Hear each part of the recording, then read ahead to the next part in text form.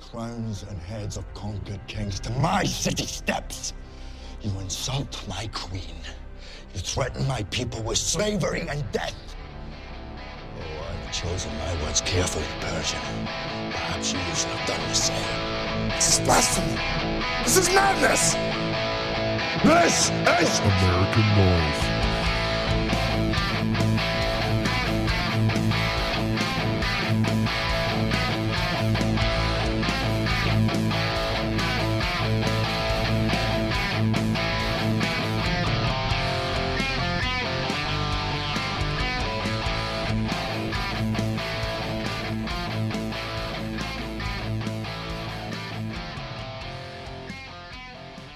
What's up, everybody? Welcome to American Noise, episode number 5. I am your host, Tommy, and I'm joined here with Wilson. What's up, buddy? Not much. How are you doing? I'm doing good. Yeah, me too. I'm good. Yeah, Yeah. that's good. It's been a crazy week, but yeah. I'm good. I've heard a thing or two. A thing or two, yeah. How was your week? It was stressful, but not compared to other people's, I guess. I think yours takes the cake on that. Yeah, I kind of want to say something because a lot of people who listen to the podcast, they kind of know the stuff that went on this week. Just want to let everybody know that everything's good. I'm all right.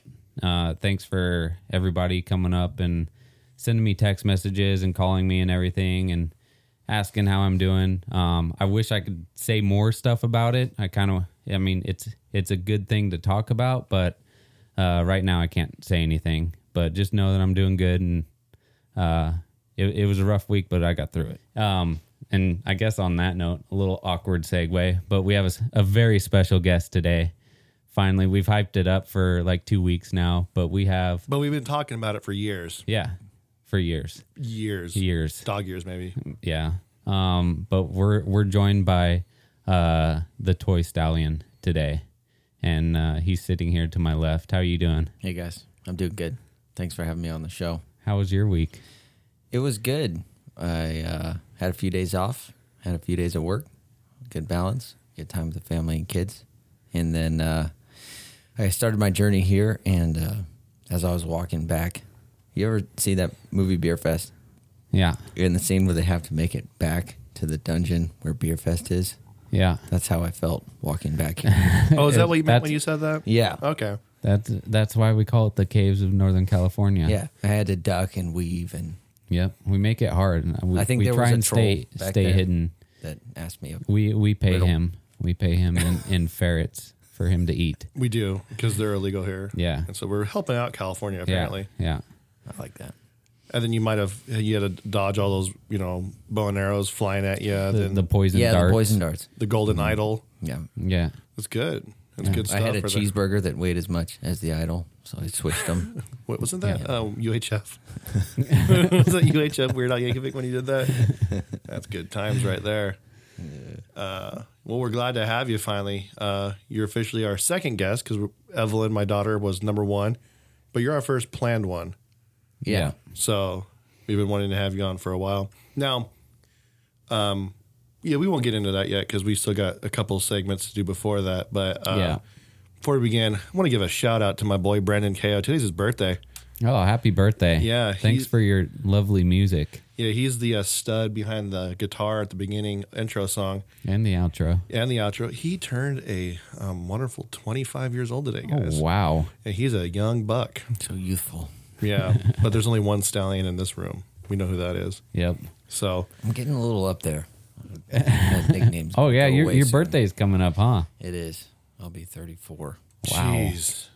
Such an old man. Wait, Tell me, how old are you? 38. Oh, You're man. gonna start getting your AARP magazines soon. Is that why People are going to start thinking we know stuff. Yeah. Tell me, is that why you come to the studio in a walker? It is. Well, partially because I hurt myself walking back here because of the dungeon. Oh, last week. yeah. Yep. Yeah, I was wondering what that blue wheelchair placard in front. Well, I also have that little portable toilet because I'm also lazy. So, I'm sitting on it right now. That's why we're not going live at this one, so you can't see the toilet. So, but All right. But yeah, I think we're gonna just get into our beer segment here.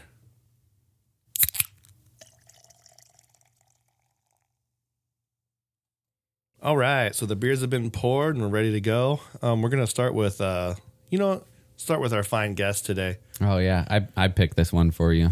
This bottle's so big. I know. I wanted a different beer that was themed more towards the firefighting, but I guess they closed their doors. Can't find it anywhere. But this one, it kind of has to do with firefighting. But I wonder if he has a good enough description like Handy last week. Oh yeah. No description can match that description. That was beautiful though. I'm tasting some amber-ish, like an amber type ale. Who's Amber? I, Oh, maybe this is that one. Oh. that Handy was talking about. That's No. disgusting. did she sell you the beer? See, what is that? Let's see. There you Alaskan Brewing Company. go. Yep. So far, all I can see is gold medal beer. Gold medal beer. Smoked porter. Get it? Not Get even it? close. Do you get it? Smoked. I do get it. I do get it. Yeah. Smoked. Now, Because you really can't light beer on fire well, Stallion, and drink it. firefighter smoke. Dude, I like it. really? No, it's good stuff. What's it say on it, on the below that gold medal beer? Does it have a description? Brewed in the last frontier. Enjoy it now or age it for several years. Whoa. Ooh. Maybe I should have got it like 3 years ago and then given it to you. 6.5% alcohol by volume. Natural sedimentation may occur. Oh yeah. So don't tilt it up. Brewed in the wild frontier. Limited 2018 edition. I think that's a caribou on It looks like it. A little reindeer, you know? the. Yeah. What's the difference between a caribou and a moose? Moose. I think a caribou's more deer like. Yeah. Moose is like horse-like. Moose is like double horse like. Yeah, they're huge. Are they? Well, I've seen Alaskan State Troopers before, and I remember. Different antlers too. Don't they kill people? Moose have like they're- the what about satellite elk? looking. Isn't elk just a big deer as well? Elk are pretty big. Elk are big. They're like a horse. They're like, yeah, horse or cow. I know that Wilson and I know very intimately the size of an elk. Yeah, we do. I do too. I'm not intimately. I had one chase me one time, and it was really weird. Those things are huge. We had one chase the Stallion's truck one time, the front of it. Was it like a scene from Jurassic Park? Must go faster. Must go faster. Not really. No, it kind of ran into us. Mm-hmm. Yeah. Was that what ran into your car when you were backing out? No. No. That was a different story entirely. There's a lot of stories of me in vehicles. But no, we were fishing, on our way to fishing, and we knew there were a lot of elk on the side of the road in this particular part of town. We saw them on the side of the Tons.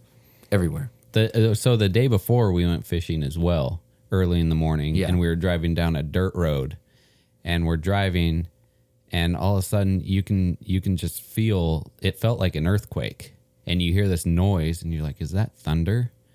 But no, this was a herd of like 500 to 1,000 elk just Really? across the Yeah. dirt road in front of us. It took a good minute and a At half. least for them to all go by. I've Yeah, seen video just of sit like there and buffalo wait. doing that, like in Montana and stuff. Or like Jumanji. Yeah, And then the fat rhinos in the back. yeah. Huffing it.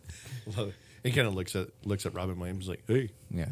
Yeah, but we were driving on an actual road the next day, and there are some elk in our lane.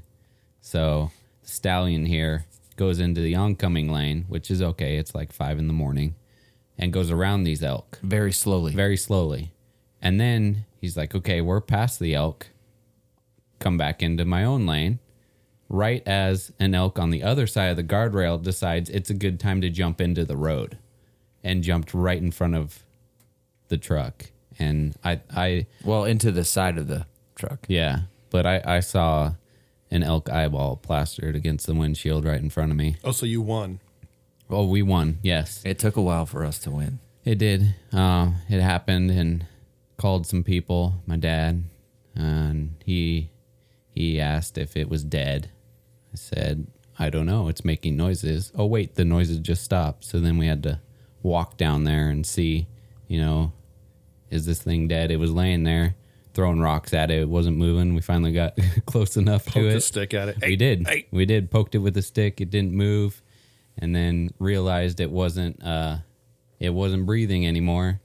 And I said, "Yeah, it's dead." And he said, "Okay, I'm going to call the sheriff because in Arizona you can get a salvage permit, is what they call it, and you get to take all the meat from the animal that you hit." So I took it home in the truck I hid it in. There you go. You're such a man. Yeah. I'd have been like, ew, that's disgusting. yeah, Just buy it at the store. Let the birds eat it. Yeah. All right, so Wilson, what do you got? this is apparently a beer that the Stallion has brought for me to try. This is my new favorite place. This beer is very special because it costs a lot of money. Ooh, Oh, yeah. It looks all silvery. It's covered in All like, their cans are silver, and they have custom artwork on each of their beers that they make. And the names are priceless. There's some pretty good ones out there. Oh, really? Mm-hmm. You said this one's local? Fairly local. Yes, it's from Auburn. okay. I might have had it before. You probably have. I think I might even know what you're talking about because I It's was researching some stuff today. yeah. This one's pretty good. It tastes like an IPA. You're correct. Okay, So it's been to India. it has once. Well, Right? at least once. I think that one's just a single. Yes. Yeah, and maybe a little bit of citrus in there. Kind of get like a little bit of a sour taste, but it's very hoppy. Very hoppy. Let me see what Let's it is. see It's what this covered bad boy covered is. in foil. Hold on a second. Get that bad boy in the mic. Let the listeners hear what you're doing. If I can grab it, it's not working. He's ripping out. Try the from the foil. bottom. Oh, There you go. It's like it looks like one of those burritos from like Chipotle or Freebirds. oh my gosh! It's like stuck to it. Ah, okay. I haven't had this one before. You haven't? Have you had a beer from there before? From there, yes. What is it? This is it's by Moonraker Brewing Company. Hoppiness Unlimited Imperial India Pale Ale. So this is, I think Imperial is like a double IPA. I think that's what we said. Yeah. So I thought it was Knee Deep. Is Knee Deep from Auburn? Knee Deep's, yes, from Auburn. Yeah, as well. that's what I thought it was. Because I didn't know that Moonraker was Auburn. Yeah, is that the name of a James Bond movie? it is. Okay, I always thought, why does it sound like either like an '80s video game or like a James Bond movie? Yeah. Is that the one with Jaws or Odd Job? Moonraker. Oh, you mean Yeah, Yeah, I the think movie. so. That's isn't that the guy that played the villain guy in Happy Gilmore? I can't remember. No, The- not the villain, but he's the. I believe that belongs to Mr. Gilmore. Oh, yeah. I'll be seeing you out later in the parking lot. Yeah. That's a good one. I like it. Yeah, it's a great beer. And now we have a very special drink for Tommy. I made a trip to the old Bevmo, and they had a pretty good selection of sodas over there. It's a pretty big wall. I got a lot. I think I got 7 total, and I think all the other ones look like they would taste good. This is the only one that I think is going to be bad. So I'm not gonna lie, I'm worried. I'm sorry, Tommy. Just don't smell it before you drink it. And I want to preface this with Tommy has a bucket sitting in front of him just in do. case this is not a good drink. And when we opened it, I think I got a smell of it. Yeah. I'm literally like shaking right now, like because The color of it is very similar to urine. urine. After you've drinking a rock star. Yeah. So I want to see his face when he tries it first. Remember, just go in for a drink. Hold on, I want to take a picture of your face. or you could do a video of this too. A video, yeah, do a video. I'm gonna bring the bucket up right here, just in case. Oh boy, Straight you're to the good to go. drinking. I'm good to go. All right. Oh my gosh. Here we go. Real quick, it's nothing that's gonna like. Oh, I can smell already. It's nothing that's gonna kill me, right? Like No. blackberries. or anything? No. It shouldn't. I smell it. I held it in the bucket. And I could smell it. Dude, I'm so worried right now. Just do it. It's not fair. I buy you guys beers all the time. This is the only one. And you can blame the Stallion for picking it because I told him to pick which one we give to you. Yeah, he gave me 3 options, and I thought that was the best. the best of the worst or the worst of the best. The worst of the best. All right, I'm gonna move my mic out of the way. Hold on. I'll be right back. Okay, here we go. Hold on. I need my water. I got some nuggets ready just in case they get the flavor out of my mouth because I don't handle nasty taste and stuff at all. When I had to change my daughter's diaper, I would gag every time. So here we go. All right, here it is. I'm so excited for this one.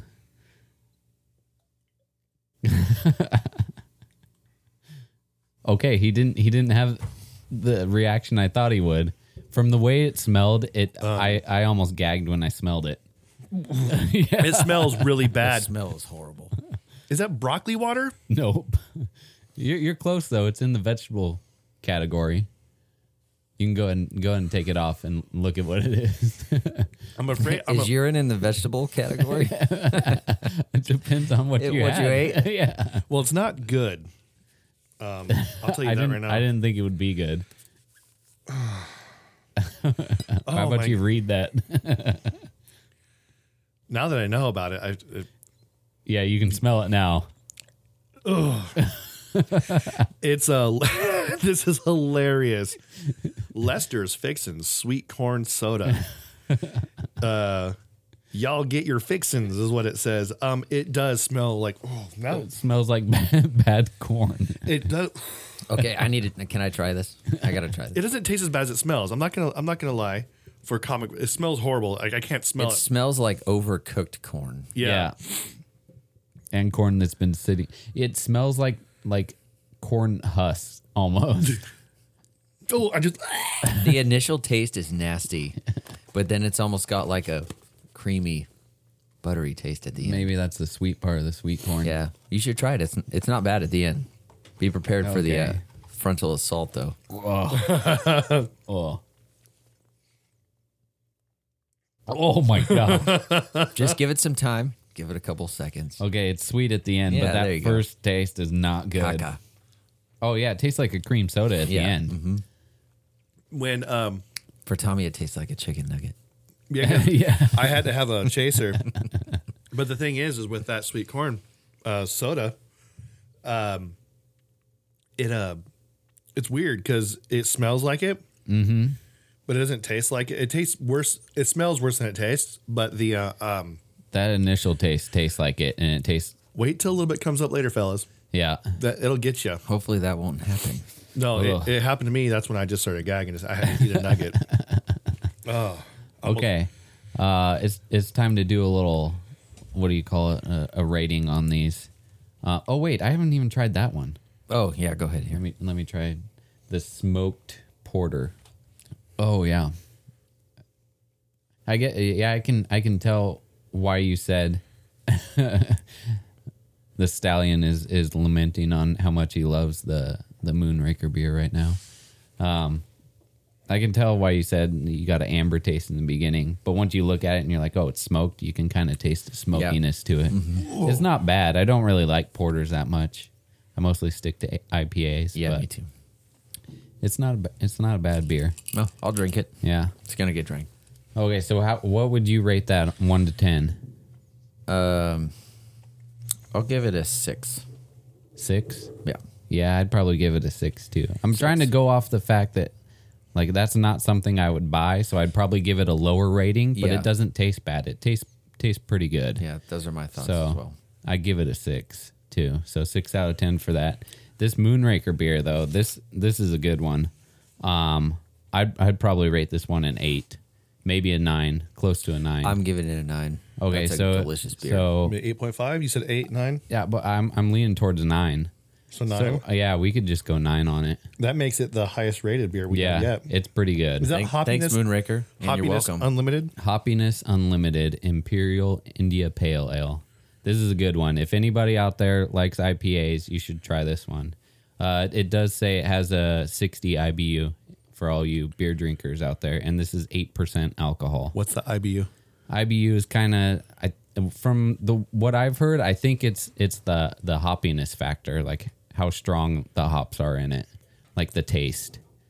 Man, see, there's so many like different numbers. We'll have to look that one up too. Is that something that shows up on that Untapped or Tapped Out app? It shows like all those different. It'll say what the IBUs are on it.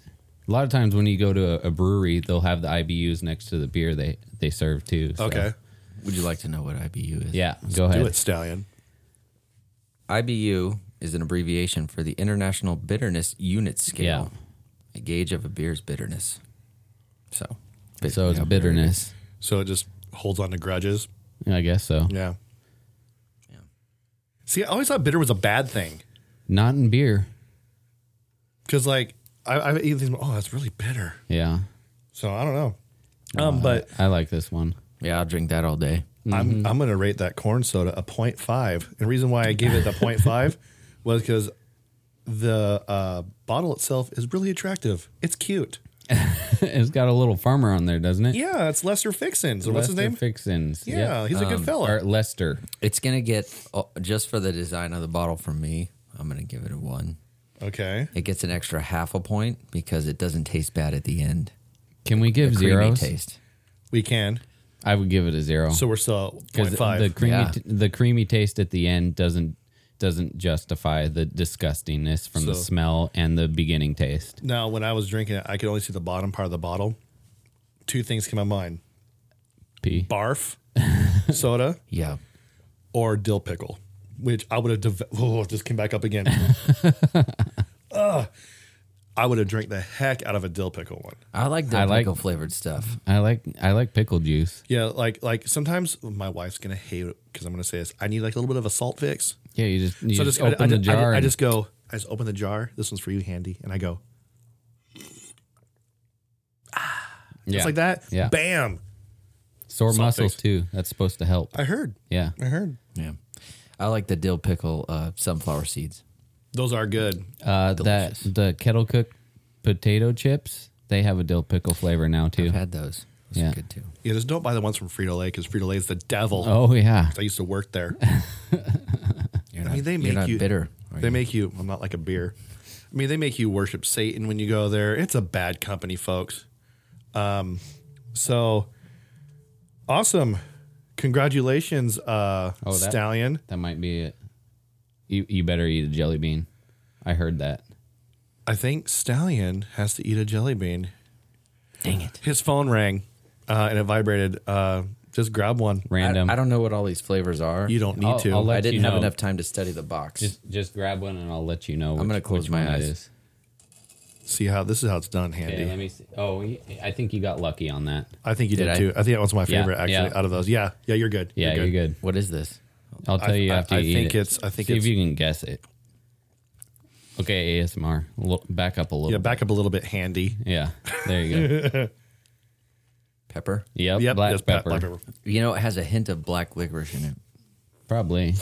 False. I don't think it does. That's nasty. It's not bad. That's the best one in there. It's Yeah. better. I think there's a vomit in there. Yep, there is. Yeah, I don't want that one. Yeah. God, that sweet corn soda. That's it's gonna stay at It's that gonna level. stay at that level on whole the time. shelf. I wonder if you pour that outside. If like when we come back into the studio next We'll time, have corn stalks? Corn stalks. outside. So I'm sure coughing that crap up a little bit later too. Let's just dive into it. Let's get into some what we're here for today. Yeah. We have the Stallion here, the toy Stallion. Hello. As we've hyped it up, he's a firefighter with one of the local fire departments in our area.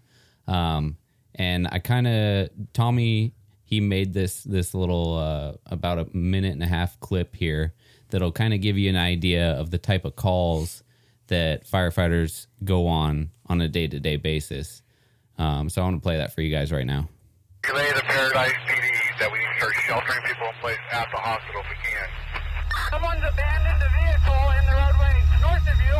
I'm going to try and get there on foot. Copy. Pee-wee Preschool still has kids there. Pee-wee Preschool has kids there. Fire rescue. What is the address of the emergency? PG, Rock Creek Powerhouse. Yep. Hey, I just got a report of a fire above Podam on Highway 70. Podam. I'd like to report a wildfire. Okay, well, In the front the venue area. yeah. Highway 70 above Podam Powerhouse. Yeah, we got a report.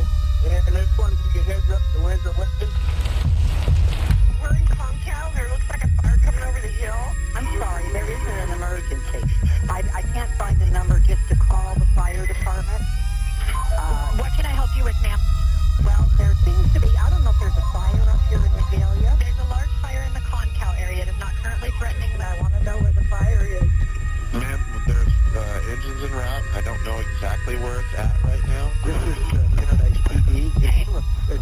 information line that we can get out to the Well, people that are we have an info line, but I don't know that it's currently set up. Before 8 a.m., the fire had spread into another town. We're starting to get some reports of fire in Paradise. I would say yes, there's going to be a large-scale evacuation order. That fire's moving faster than we can keep up, but we're recommending people that are threatened. Are you calling with an alarm company? Yes, ma'am. Okay. We're not dispatching to any fire alarms in that area because we do have a large fire in the area. If we're not looking to get people out.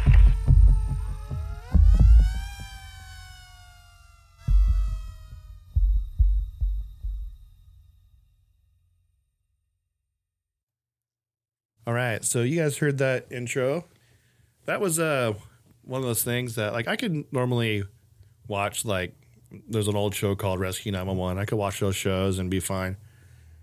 But listen to 4 hours worth of things like that and picking apart 911 calls, that kind of gets to you a little bit. Yeah, and I just want to say good job on that. Thank you. That was intense, and that's like the second time I heard it through headphones. Uh-huh. And if you aren't listening to this through headphones, you should try it because that intro was good. Thank you. There hopefully will be many more things like that to come with other guests and everything.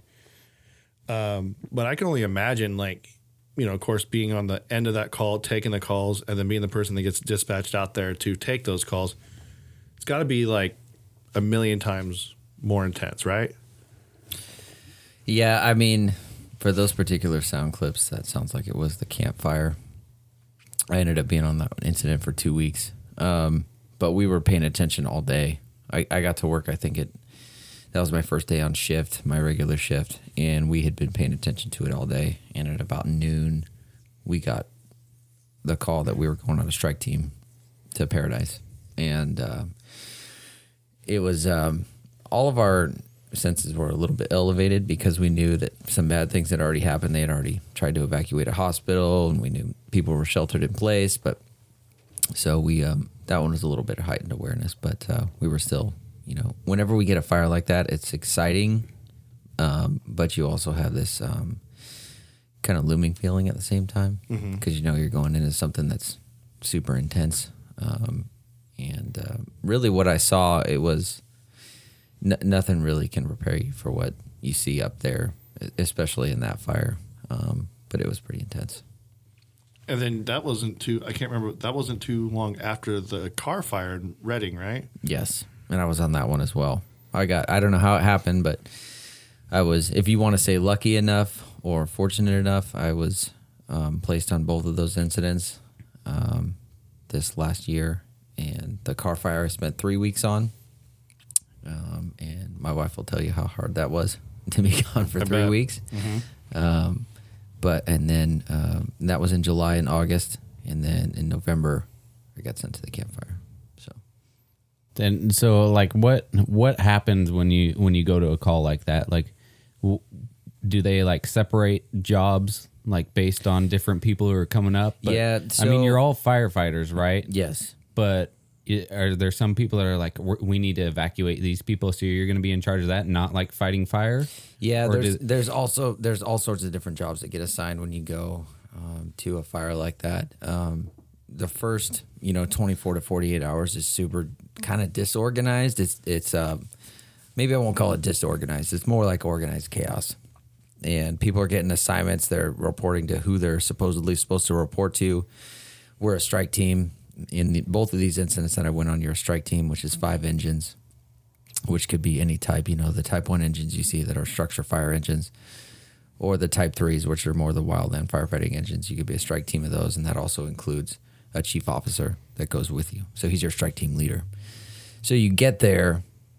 They had a stage in this random area for both of the fires we went on, and then they give you your assignment. And our assignment at the campfire in particular, I remember, was just vague. Like, hey, put the fire out. Or, hey, protect those houses over there in these 2 neighborhoods. And the neighborhoods are pretty big, and it was just our strike team there for a while because they were still ordering resources. But you could get assigned that. You could get assigned helping people with evacuations. You could get assigned with helping cut hand line that's not even close to the fire. You could get assigned to putting in a hose lay and directly attacking the fire. So there's all, on those particular wildland fire calls, there's lots of different jobs you can get. There's also firing out. I don't know if you guys have heard of that, where they use fire to fight fire. Oh yeah. So basically, they'll cut line with a dozer or a crew, and then they'll fire out from that line, towards the fire, hoping to stop the advance because everything's already burned. Yeah, exactly. Yeah. That's when they say the safest place to be is in the black. In the black, yeah. We often use the black as what's known as a safety zone. So I also I've heard the fire at that particular one was moving really fast. Like the winds and everything were really bad, and was there any point where it was like, we need to leave here right now? Not for us. By the time we got there, we got there at about 4 p.m, and it had mostly burned through the town of Paradise. There was still a few structures standing, and that was our assignment in this neighborhood. There was part of a neighborhood and then kind of a commercial area for us to kind of protect. And there was no point where I was like, we need to get out of here. That kind of fire was so different than anything I'd ever seen, just because the wind was blowing so fast. But it's not like you're not in fire. Things are just burning. There's things all around you that are burning. That's fuel. Because the fire has already gone through that area. Yeah, already gone through. But I mean, the wind's still blowing. There's things that are randomly igniting because this tree's on fire over here, or this house is on fire over here, and the wind's picking up the embers from this and blowing it into that. So now that caught on fire. The fire front had already moved through. So our job when we got there was to protect everything that hadn't burned yet. Because the heat could just make it combust. Well, not necessarily the heat, but you get things like people won't prepare their house properly. They have bushes right up next to their siding, or a giant pile of wood for their fireplace, or there's just not good clearance. There's trees next to their house, and those things catch on fire, and then the house catches, or they don't have proper covers on their exterior vents, so embers get in there, and it'll send the whole house up. And by the time you see one, I saw one that was maybe 25% of the house had burned, but at that point everything else is on fire. You have to write that house off. It's a quarter burned already. You're not gonna go into structure fire mode and be like, let's save the rest of this house. You're like, nope. There's 2 houses down here that haven't burned yet. We're gonna protect those ones. Right. So I mean, we don't want to make this like a super downer episode, but we do want to talk about serious stuff like this. But that kind of got into a question that somebody had called in and asked, and it's just a real quick question, but I have it here for you right now, so I want to play it for you. Hello there. I am a longtime listener, first-time caller, and I have a question for Mr. Stallion. I'd like to know, how hot is fire? All right. So that's the question that was asked. I mean, you were talking about the fire moving and stuff like that. I figured this is a good time to... Is that a real question? I mean, I feel like it could be. I mean, is there like different areas where you're like, man, this is hot over here? You want to know the most miserable I ever was on a fire? Okay. Actually, there's 2 times. I remember I got a fire on the 4th of July back in the first year I started. I was on probation, and it was just up the road from the fire station, and I think it was over 100 degrees out. And you're the new guy, so you're the one working. And a lot of this fire was on the exterior of the house. There was like a boat and a car that had burned and actually started the fire, and then it got into the house. Well, it was, hey, you stay on the outside, take care of all this stuff. I'm in my structure firefighting gear. I don't know if anybody's familiar with that stuff, but it's heavy, it's thick, it's hot. It's supposed to protect you from heat. But I think I was out there for an hour before I finally tapped out, and I said, hey, I need a break. But the actual fire wasn't that hot. It was hot outside. Just the elements. The elements. The elements are worse than the fire sometimes. That's what will get you sometimes is the elements, especially if you're outside in structure gear fighting. Well, because I remember during, I think it was the car fire up in Reading, my church was supposed to have a like a camp. They're supposed to go to Shasta. Yeah. So they canceled it. They said, yeah, we're not going up there. So they did Folsom instead. Yeah. It was like 100 in hell outside. It was hot. Yeah. So I was there. That's the second most time I was miserable. And I was like, I can only imagine. I knew you were there. Yeah.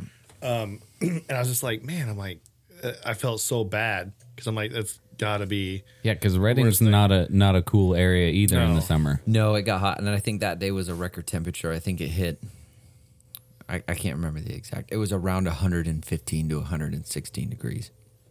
It was hotter than Satan's taint outside. With the So, Yeah. sorry if I'm not supposed to use that word. It's okay. tainted beer. That's what you're talking about, right? Exactly. But I mean, that's also where you became the man known around the world, apparently. When you got you got your sweet backside on the cover of New York Times. Oh, I did, yeah. I got a question about that too. Okay. Is there like an unwritten rule in firefighting? If you like get on the news or something, you have to do something? Yeah, so the unwritten rule is if you get on the news, whether it be the paper or in News the actual story. TV news or even on the radio, the rule is you're supposed to buy ice cream for your whole crew. Oh, so we're causing And you to they- buy ice cream for everybody right now. They don't know about it, and I made it a point not to tell them about it. Okay. And all Wilson of them would brought do it this- up, not all me. of them would do the same thing. So if they happen to, But they don't know it was randomly you. search American Noise and It was ju- recognize my voice. It was just your backside, though. And Yeah. So only those guys will recognize that, So right? I didn't have to pay for that one, which was nice. We got our district got kind of Instagram famous on that fire because we took a lot of photos, and a reporter ended up following us around. I think it was my third or fourth shift out there, and we were just going through houses in this neighborhood, helping people sift through their stuff, and he just wanted to follow us for 3-4 hours, and he took 1,000 pictures, and ended up on the cover of the West New Coast York edition of the Times. New York Times. And now, does that ever bother you when you have people out there taking pictures, like cause more of an issue? no, not these people. I think that guy in particular had done it before, and he was kind of very in the background. You didn't know he was there. He really just kind of let us do our job and our thing while he did his thing. And it wasn't ever, oh, hey, I need you to hold that tool right there and Pose. look like a real man. Yeah. No, it wasn't any Smile. of that. It was just, we just did our thing and he did his. And that's what I think people need to see, that kind of thing. I mean, it's becoming a real problem and a lot bigger issue than it has been in the past. And Yeah, didn't they say California's fire season just keeps getting longer and longer? yeah, it does. I mean, the campfire it went past Thanksgiving. I was lucky. My strike team, they got sent home 2 days before Thanksgiving, so I got to see my family. There were other guys that I work with that are on another engine, same fire, had to stay a week past and didn't get to see their families. And Yeah, I had a buddy that works for Cal Fire, and I think he did the car fire. Yeah, the car fire, and then the complex fire. Was that after that? the Mendocino Yeah. complex fire, that was during the campfire or during the car fire. I can't was remember. pretty They all close, jumped Yeah, together. but he did that one. He did car fire, that one, and then the campfire as well. And he said he was, I think, 42 days straight. yeah, before he got oh, that's sent pretty home. common. Yeah. Yeah. So like on something like that, when you go, what is it normally like if it's a big fire, like campfire, car fire, is it Cal Fire that actually generally takes the lead and then they Generally, spread it if out? it's on a lot of the land that you see in California is what's called SRA, and that's state responsibility area. So Cal Fire has the jurisdiction, if you want to call it that, on wildland fires. There's certain like municipalities, like cities, and then federal land where the fish cops have jurisdiction, and the Forest Service. That's a derogatory term. Sorry, fish cops. But Cal Fire runs their incidents very smoothly, and so they have the primary. I guess you would call it. They're in charge Okay. of the whole thing. Yeah, I remember in the academy we went through a whole training about like these massive incidents that happen, like a fire or something like that, or or a flood's going to happen, like the flood happened or the potential flood up dam. in Oroville, the Yeah. dam breaking happened while I was in the academy. So we went through this whole training. And they always said, even with something like that, I think CAL FIRE ended up taking the lead on that, even though it wasn't a fire. They do it all the time. Yeah, because they know how to set everything up. It's and an get incident. Yeah. It's the incident command system. So they're very familiar with how that works. You know, you got a incident commander, and then people under him, and people under him, and people under him, and it just keeps going until you get all the way down to the firefighter on the ground, or whoever's doing the job on the ground, the dirty work. But they can basically set up a small city in a day with bunks and showers and food and laundry and everything. And in the way, like Tommy, he was asking about, like, people coming around following you and stuff like that. In that initial time when you first got to one of those fires, I saw a lot of stories of people, like, driving the cars back in to try and help people get out. Yeah. Is that something that you guys are like, yes, we need help with? Or is it like you might cause more of a problem for us? No. Well, that would cause more of a problem.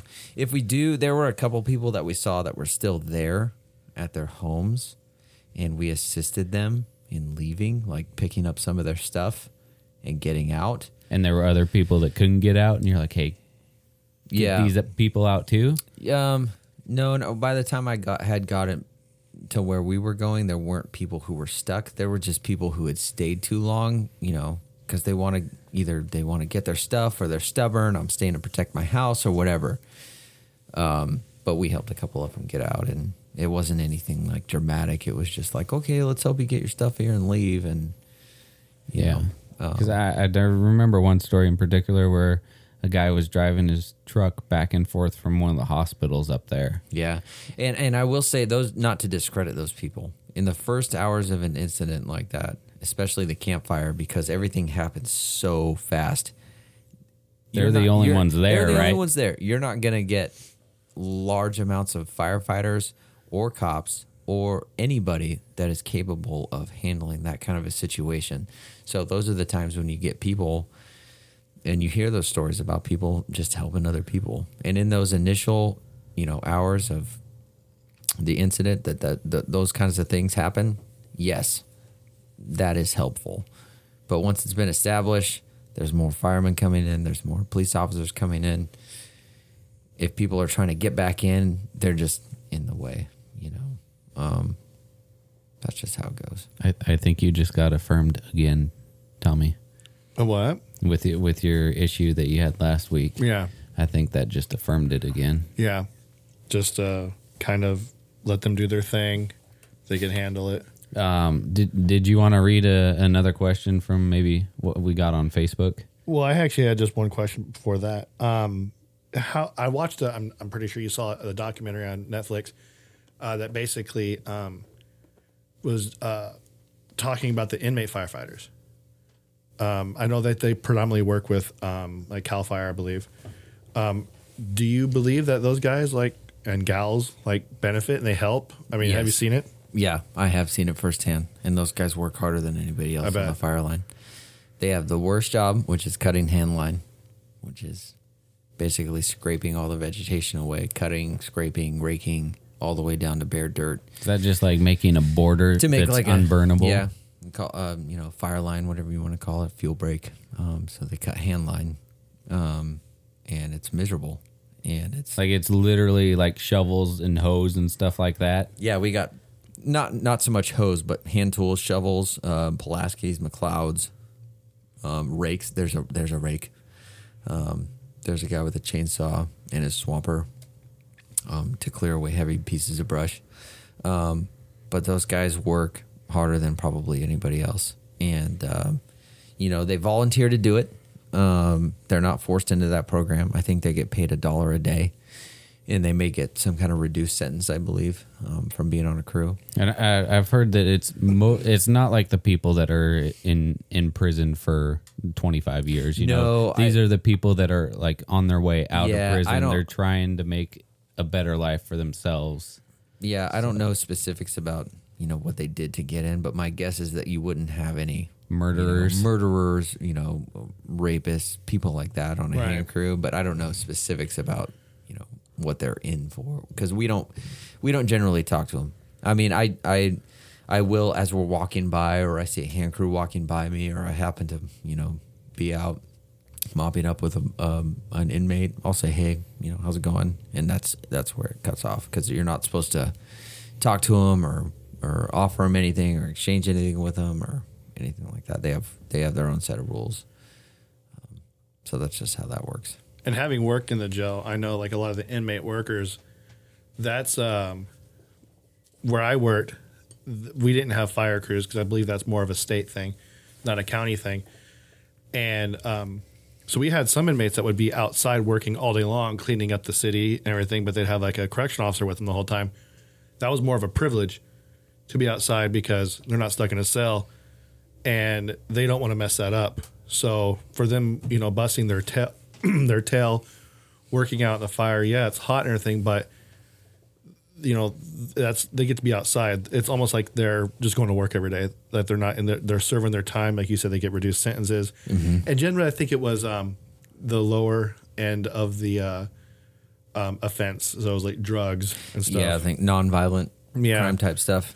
But, yeah, and a lot of people are like, oh, that they're paying them $1 a day. That's basically slavery. And I'm like, first of all, They're in prison. They're in jail or prison.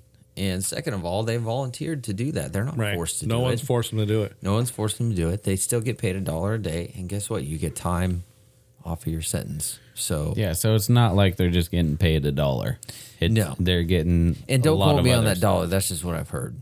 That's what I heard they get paid. Yeah, I can't remember. I know like they get paid certain amount. I can't remember what it was. They get paid a certain amount, but like on their commissary, like It's the food, peanuts. it's like Yeah. $5 for a thing of top ramen.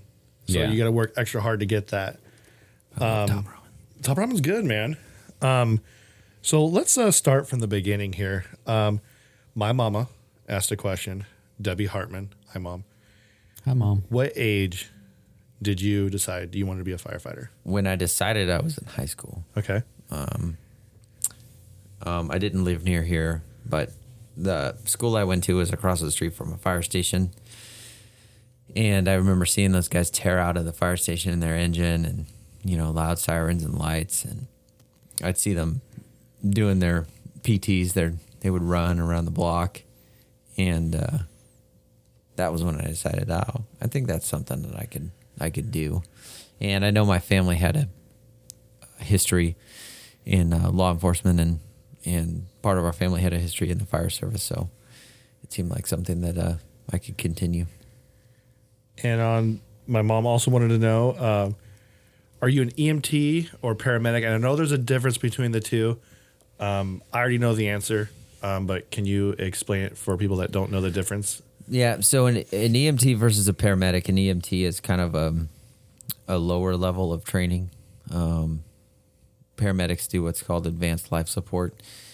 That includes things like being able to put breathing tubes down people's throats, push a lot of meds, perform needle chest decompressions, needle crikes, just things that an EMT is not trained to do. And the training is a lot longer. Paramedic school took me about 14 months, and EMT school, depending on which school you go to, takes anywhere from a month and a half to 6 months. Depends on what course you take, but paramedic's pretty extensive. You do a didactic portion, which is basically a classroom.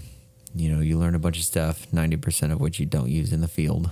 And then you go work in a hospital for about a month and do your clinicals, where it's kind of a controlled environment. You can put tubes down people's throats and start IVs and push meds and do all that kind of stuff. And you kind of get to see the other half of, when a patient gets to the hospital and what goes into that. And then if you pass that, you go into your field internship, and you're basically on a medic unit, and you're learning to be a medic in the field at that point with an FTO, a field training officer. And they just teach you the basics and teach you how to do it. And then from there, you just go, get hired somewhere and go. And is every firefighter an EMT or every a paramedic? I would say nowadays every firefighter is at least an EMT. I'm sure there's some maybe volunteer departments in small towns, that people who have just what's called first aid, which is a super basic level of that one medical day class training that most people can yeah, take. but I mean, babysitters. the job is so extensive now. You don't just put out fires anymore. Mm-hmm. You do anything from helping an old lady off the ground to going and putting somebody's house fire out. It's car accidents, rescues, all that type of stuff. I went to somebody's house the other day because they needed help with their carbon monoxide detector, and we help with that too. So, and like along those lines, so there's different engines and trucks and stuff like that at a fire station, and like where you work, I know you guys have like ambulances, your own ambulances. Yeah. So if you're working, do you just work on the ambulance, or do you switch between, like, if it's something that, like a structure fire or something like that, do you bring the ambulance there and then you help with the firefighting stuff, or what do you do? Yeah, so my particular, I know every department's different. My particular department, we're all cross-trained. So if we're working on the ambulance that day and a fire goes out and you're the closest ambulance, you'll go, because they send at least one to a fire. And then if you're on the engine and you get a medical call and you're the first one there, well, you're taking patient care for a while until the medic unit gets there. So you're cross-trained and you have all your gear on either engine. And yeah, we just, our typical setup is we're a rotation. I'll do one tour on and one tour off. So I'll go on the engine one tour and then I'll do the medic the next tour. And a tour for us is 2 days, so 48 hours. We work 48 hours at the fire station, then we have 4 off. Then we come back for another 48. And that doesn't include things like overtime or shift trades, or if you get sent on a strike team, you can be out for a long time. So, Do we have a follow-up question on the voicemail? We do. We have one. Like I said, we don't want to be downers the whole time or super serious the whole time. We could go back and forth and switch it up a little bit. We're going back and forth. So I like super not serious. Okay, so that's how I am. This is one of those, and I think it's a question that a lot of people would have, and they just didn't think of it. But I thought about it. Luckily, this person did. And also, have you ever had to rush to a call when you're in the middle of dropping a deuce? I know this is a question we all have, so I'd really like to know, has that happened, and what do you do? Thank you. Great question, caller. Great. This question's gold. Yes, that has happened before. And you pinch it off and go.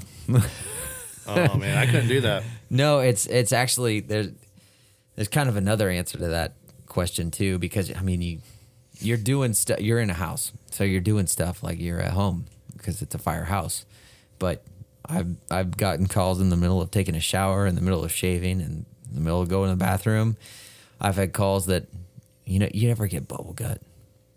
Yeah. You ate some good Mexican food, and you go home and you're feeling good for a little while, and then you get that. Yeah. And you're like, whoa, here it comes. Well, that happens at the fire station because, believe it or not, not every fireman's a good cook. But I remember one time in particular, I couldn't even run the call because we got this call, and it was that initial, like, you get bubble gut, and you're going, and it just gets worse and worse. I got the sweats. I was breathing heavy. And it was my turn to run the call, and I said, hey, partner. Buddy, old pal. I can't do this right now. Like, you're going to have to take this one. I got to step back and breathe for a little while. Like, I can't do it. That's only happened to me once. But, yeah. That was like in the middle of a call? That was on the way? As the call went out, I was like, it's coming. I got to go. And then the tones went off. And it was my worst nightmare. So on that note, you're living in a firehouse, bunch of people in there, and I've seen firefighters down in Sacramento shopping at grocery stores, and grabbing their groceries, and all of a sudden they're just like, "Here you go," hand the cart to the person, and they gotta leave, and stuff. So what's it like living in a house? Like, how do dinners work and showering and stuff? Like you mentioned, shaving and showering. Like, talk about that. Yeah, so my particular department where I work, we buy all of our own food.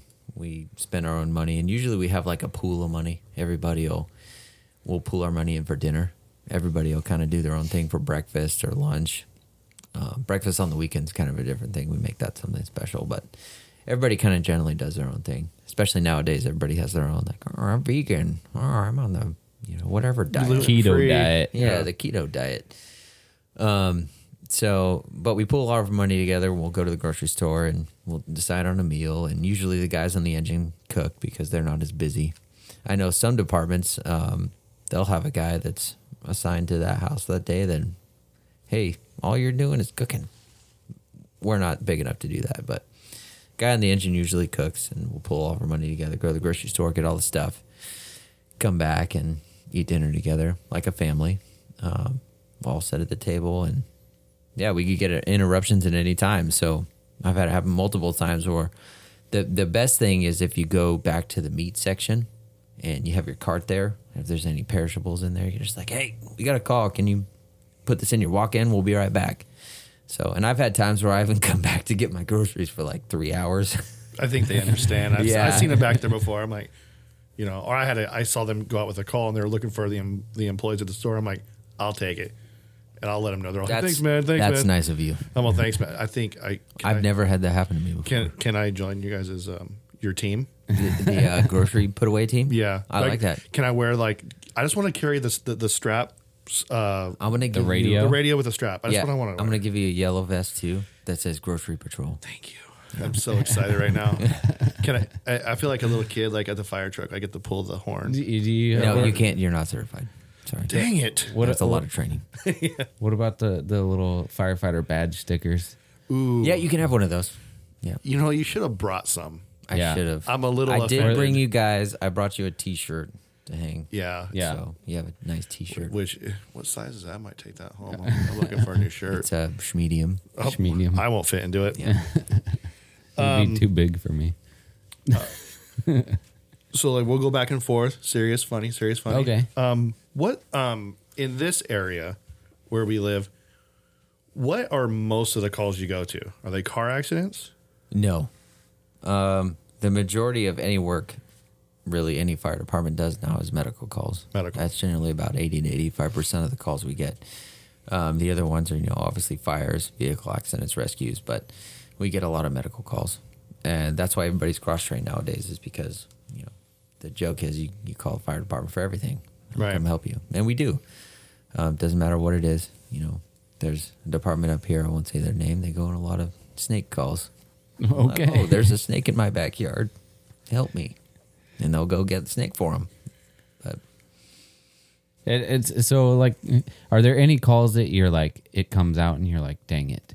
Like, I know that this is a garbage call and we're going to go there and it's going to be nothing, but the people are still going to want to go to the hospital or something like that. Yeah. So medical calls, there's sometimes what we have, we call them frequent flyers, and they'll call for, anything. I need help off the ground, or what, my toe hurts a little bit more today than it did yesterday. That was me. I'm sorry. I should see a doctor on an ambulance. There you go. So, but there's always the other half where you go on a call like that where you're like, oh, this call isn't going to be anything, or this is just standard medical aid at an old folks home or whatever, and it ends up being something serious. So you can't really discredit anything that comes over, the radio. Most of the time it ends up being nothing, but every once in a while you'll get your attitude put in check, and realize why you're there, and that's just how it goes. Now, what is the as we could tell, I get pretty grossed out with corn soda. What's the grossest thing you've ever had to deal with? Poop. Oh, hey, me too. At the jail. Yeah. It's pretty disgusting. And it's not like, changing your kids' diapers, poop. It's poop. People have problems. And let me guess, was it one of your fellow firefighters, Bubble Gut? no, although that I wouldn't surprise me if that happened to one of them in the future. But I mean, there's calls that I've gone on where I've had to step out for a couple minutes, take a couple breaths, come back in, help out again. And sometimes you just learn to develop this. I don't know if you guys can do this, breathe through your mouth. I tried doing it with the soda. It didn't work out that well. Yeah. I don't know if you guys have ever been in your standard, like, old folks' home, but you walk down the hallway and there's an array of smells. Oh, yeah. And it'll change from, 10 feet to 10 feet as you walk down the hallway. You'll get, is that Salisbury steak tonight? Are the old folks having a great dinner? And then it'll go immediately to diarrhea. So it's like it's like Beach Street in San Francisco. Yeah. There you go. Yeah. Not as bad, though. Yeah. Wilson, you have another one? Yeah. We had, this was actually the first question that was asked. It's kind of, it has a lot of aspects to it. But I'm going to read it. I got to find it really quick. We're so prepared here. I was prepared, but for some reason it closed it. Okay. This was a professional organization. It is. I quit. Okay, I found it. Okay. So this is from Zach on Facebook. Okay. Hi, Zach. Hi, Zach. How do firefighters get selected for the sexy firefighter calendars? And then there's, like I said, there's a lot of aspects, so you can choose to answer this how you want. Do they just come to the firehouse and say you're sexy, we want to take photos of you? Do you volunteer for it? Do other sexy firefighters have to compete for a spot? And how do you pick the month you want? I don't have a solid answer to this question because my particular fire department has never done a sexy fireman calendar, in part because we don't have a lot of sexy firemen. I beg to differ, sir. There's a reason you're called the Toy Stallion. You are the man of all seasons, which we gotta find out why you are called the Toy Stallion. We do. I'll tell that story too. If I was a month, it would be December because I would be fully clothed because my pale skin does not enable me to be in the sun. I would get sunburned right away. Pale, supple skin. Supple. My guess is that most fireman calendars are made. Don't quote me on that. I have no idea. Without firefighters? With firemen. Like, I wouldn't doubt it if a particular department was going to make one, but it would probably be some sort of fundraiser. And then they, who wants to volunteer first? That's like the dreaded thing, like volunteering for anything that's like within the public, because you don't want to pay ice cream to everybody, right? Yeah. Oh, yeah. But my guess is that you would have to volunteer. And then if they didn't get enough, if you were sexy enough, you'd be voluntold. Oh. Yeah, the dreaded voluntold. I get like Thanksgiving, like the after Thanksgiving dinner. Like a turkey leg, half I'll eaten. be like bathed in gravy. Oh, yeah. Yeah. Oh, yeah. So why do they call you the Toy Stallion? So that's a funny story. And it's a recent name within the last 3 weeks, I would say. So we have a lot of funny conversations at dinner at the firehouse. And I don't know who started it, but somebody said, for entertainment value, hey, you have to pick your male stripper name, and then you have to pick what your walk-up song is, your initial song to strip to. So that was the name I came up with, and it was Troy the Toy Stallion. Okay. What was your walk-up song? The Stroke by Billy Squier. Have you heard? You want to look that up? I know who Billy Squier is, but I don't think I heard that song. The most prominent thing I can tell you, you remember Billy Madison? Yeah. Yeah, it's in that one when he pulls up in his Firebird. Oh, okay. To the school and he thinks he's awesome and everybody leaves. But no, and then what was really funny, the way the toy came in there was because I said, okay, it's going to be Troy Stallion. I was trying to play off that, Trojan horse and stallion. And he's like, that R in that word is really important. And I messed that up. And so I said, well, I'll just mix it in. And that'll be the middle, Troy the Toy. Yeah. And now you guys have started calling me It Mr. works. Stallion. And yes, there it is. Oh, we might get copyrighted on this. Let's do it, dude. Come on, do it. Come on, Troy. Just visualize it in your head. I know this song now. Yeah, you got this. Put your clothes back on, dude. You're Sorry, I got a little hot. It was pale skin. Yeah. Yeah. No, that's I learn something new about you every day. Okay, so I also heard that you had another nickname from a fellow firefighter that I met the other day. And he put, I think it was a soft in front of your last name. Yeah. Something like that, or So that story is there was another gentleman who got hired with my same last name. Great last name. But he was a Navy SEAL.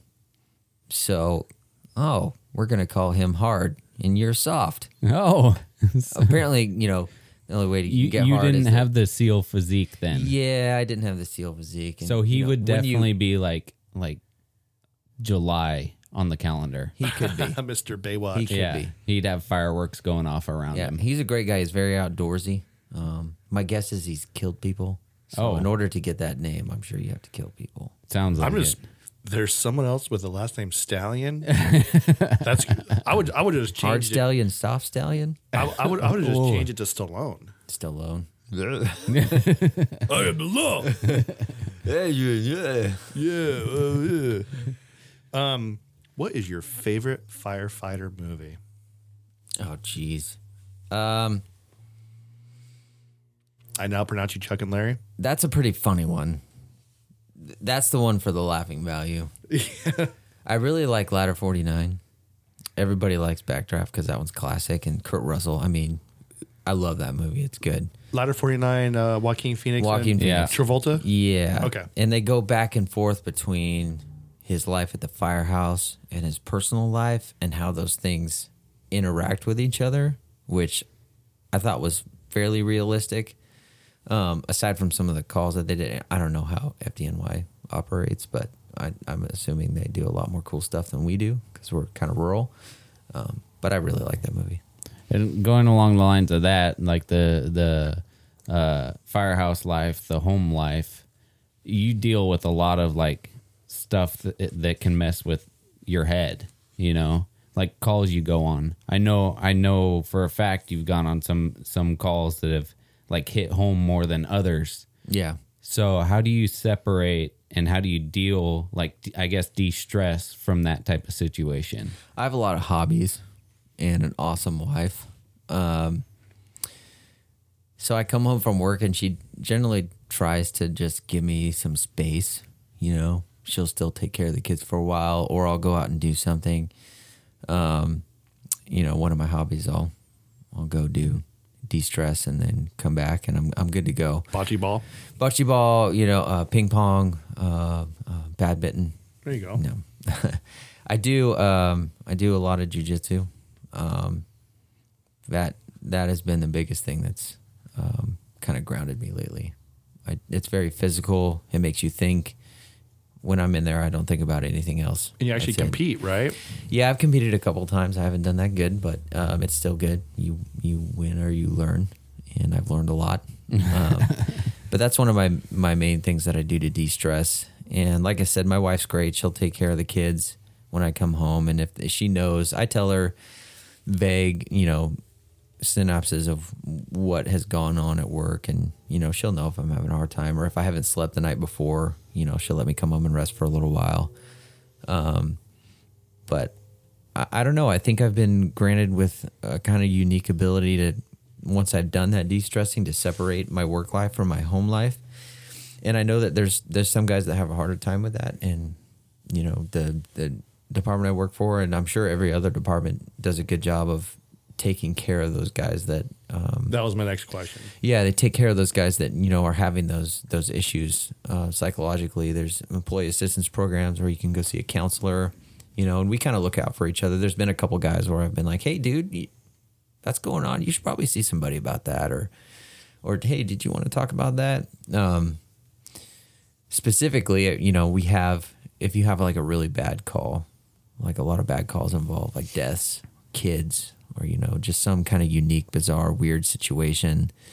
They have what's called a critical incident stress debriefing. And we have guys that are trained in our district to hold these. Basically, it's like a big, group hug meeting where everybody comes in. Powwow.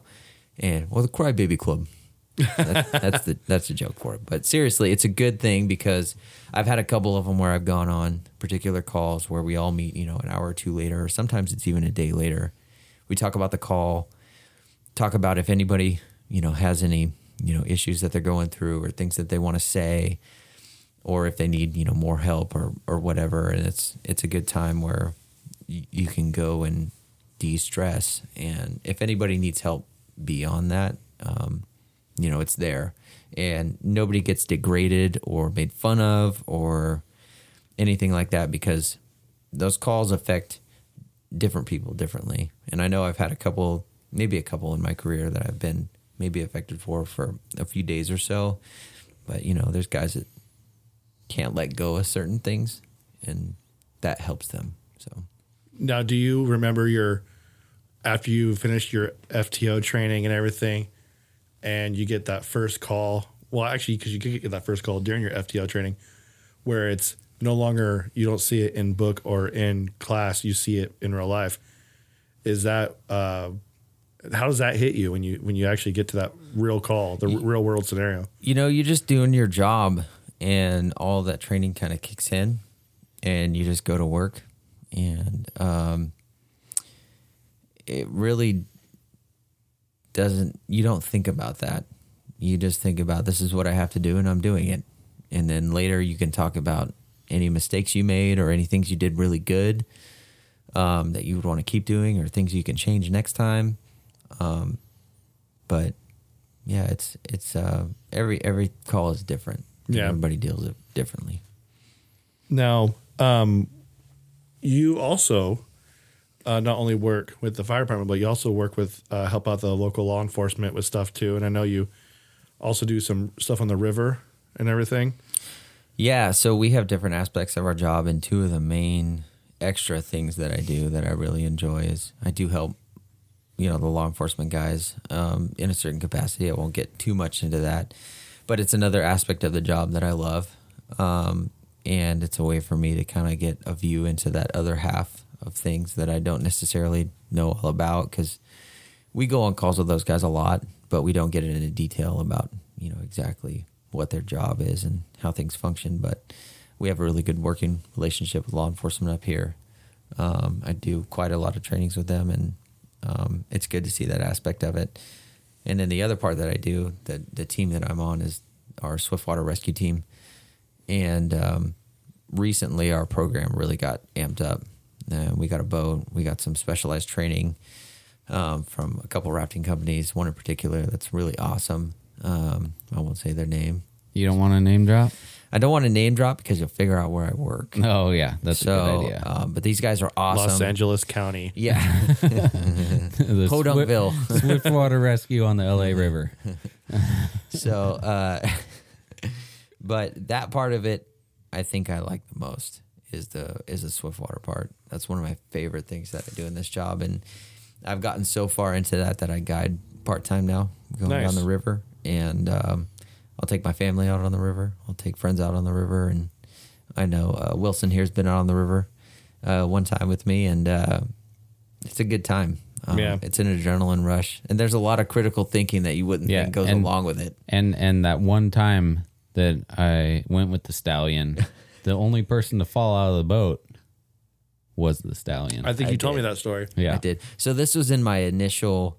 That was the first run. This is the first run I did that wasn't a training run with, firemen or the guides that were training us. Well, on a slow part of the river where it got shallow, I'm in the back of the boat, and I just make a wrong angle, and we get caught on this rock. And it happened so quickly, and I wasn't secured into the raft enough, and the raft stopped, and I kept going. I just popped right out. And I think I floated about 100 feet down the river. Everybody in the boat's looking at me like, "Hey!" It was funny because we were like, "What do we do?"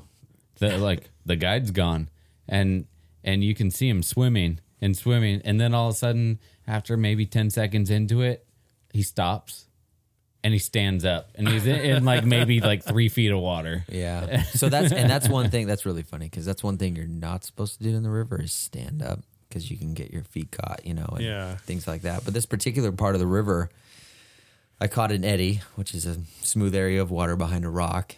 And right as I caught it, I realized the water's not flowing right here, and I can stand up. I'll just walk back to the boat. I think I saw a picture of you, like you were like 20 feet higher than everybody else. Yeah. You're standing up, and then everyone in the front of the boat had this oh crap look on their face, and there's a huge wave going over them, and you're just like sitting there, just like yeah. There's some great waves on that river, and I enjoy it. It's another way. It's a part of my job that we do, that we're trained to do.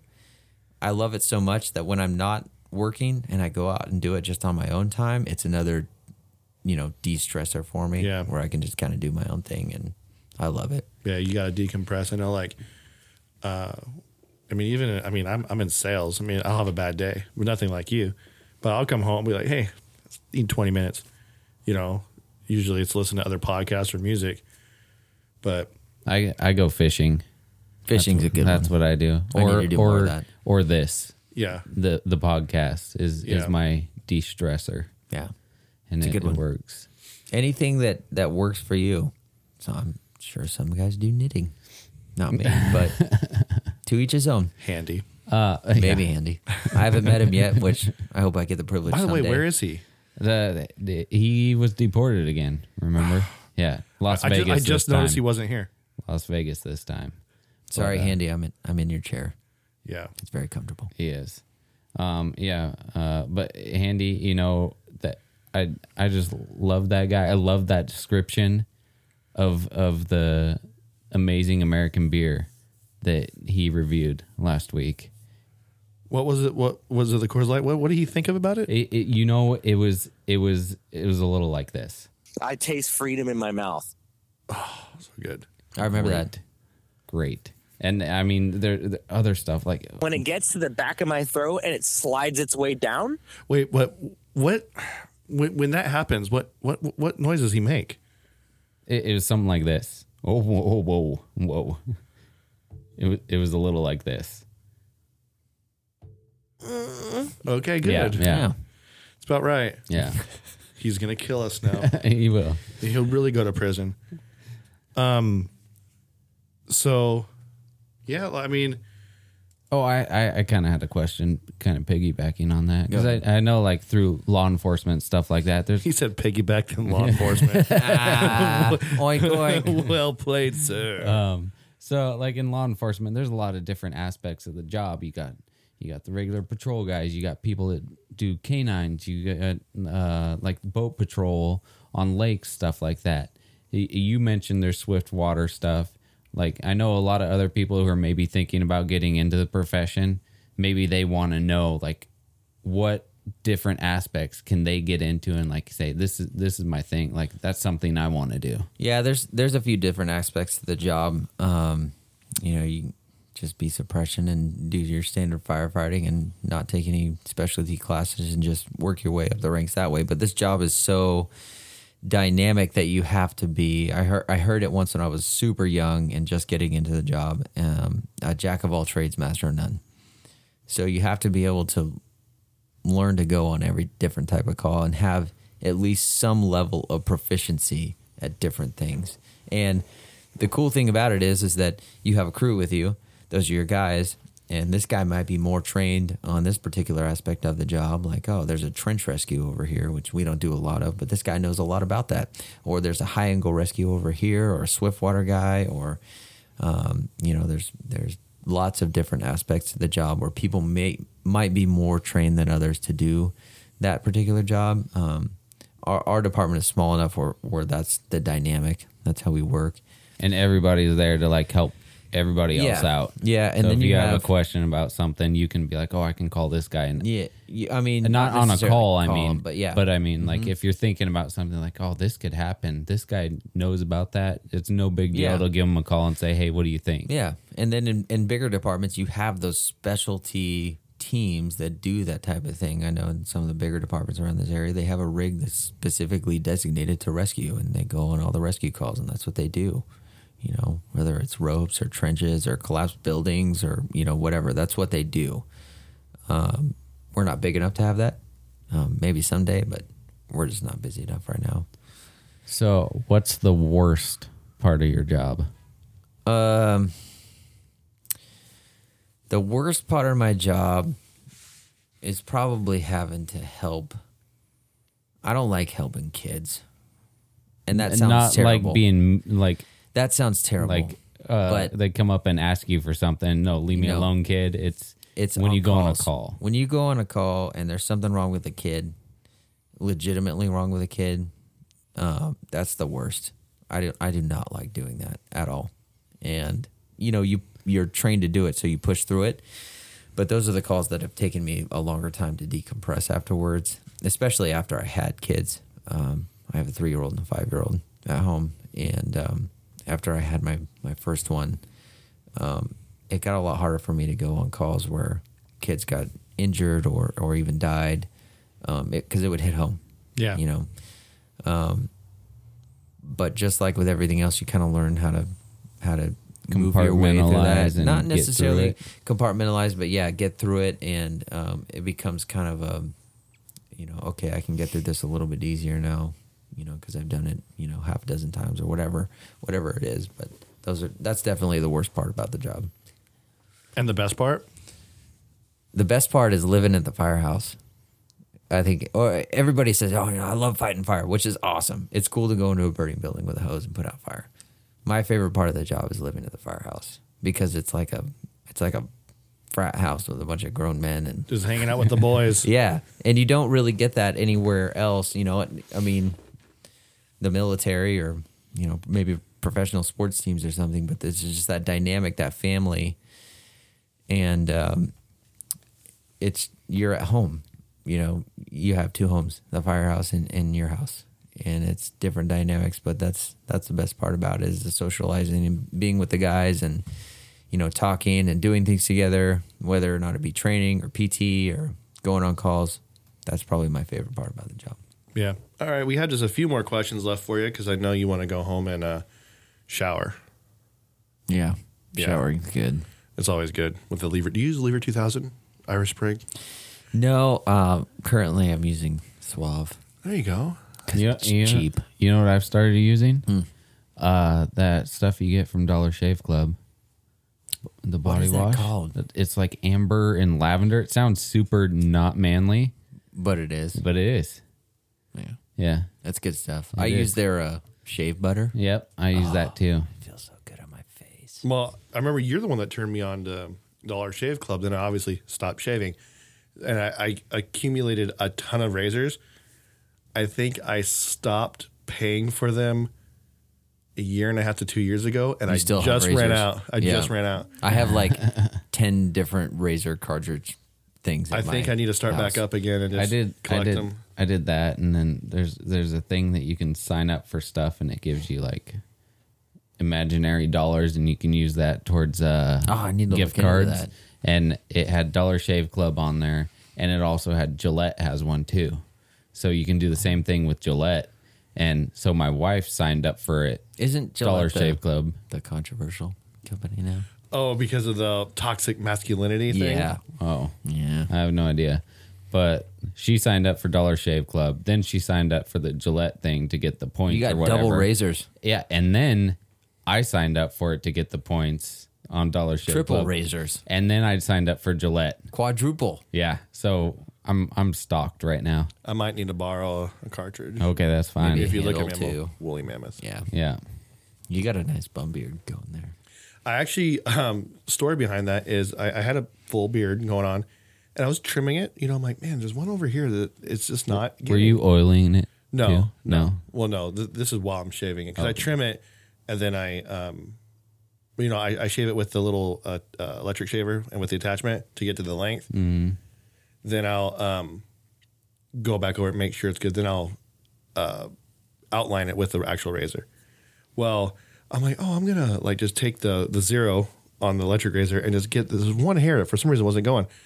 Right when I went there, I think I sneezed or coughed off. I'm like, I looked and it had cut. Bald spot? Oh yeah. And so I'm like, well, that's that. Yeah. So I went out in the living room. I told my wife, I go, honey, I messed up. And she likes it when I have a beard.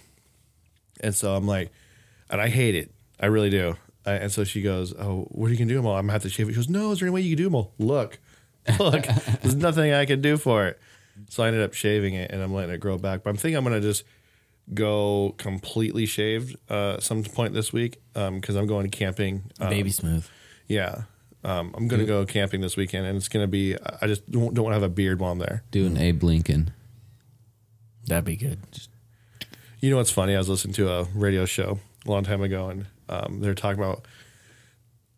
It was just super funny how he was talking about it, because he goes, I mean, every guy who's grown a beard, they've always stopped and gave themselves the Hitler mustache. I'm sitting there thinking to myself, I'm all, yeah, I've done it. I've done it. And then I remember that Michael Jordan commercial came out a long time ago. He had a little mustache there, the Hitler. I'm like, I mean, I've tried some funny looking things. I give myself the handlebar. Yeah, I hope we can get the picture of Handy when he did the mustache only. Oh, you know, that's a good picture. He looked like he was straight out of like a like a old 80s NYPD or Miami crime Vice thriller type thing. Yeah. Yeah, when you sent me that picture, you go, this is what he looks like. I'm all, how old is this guy? I'm like, Dad? You know? Gray hair and all. Yeah, Silver Fox is what you call him? Yep, Silver Fox. I grow a terrible beard. It's funny you talk about your bald patch, because I have a natural bald patch on my left cheek. Oh, really? It's like a dime-sized area. Doesn't grow hair. Yeah. Super weird. For the longest time, I couldn't grow it on the side of my mouth right here. Yeah. And then it just grew.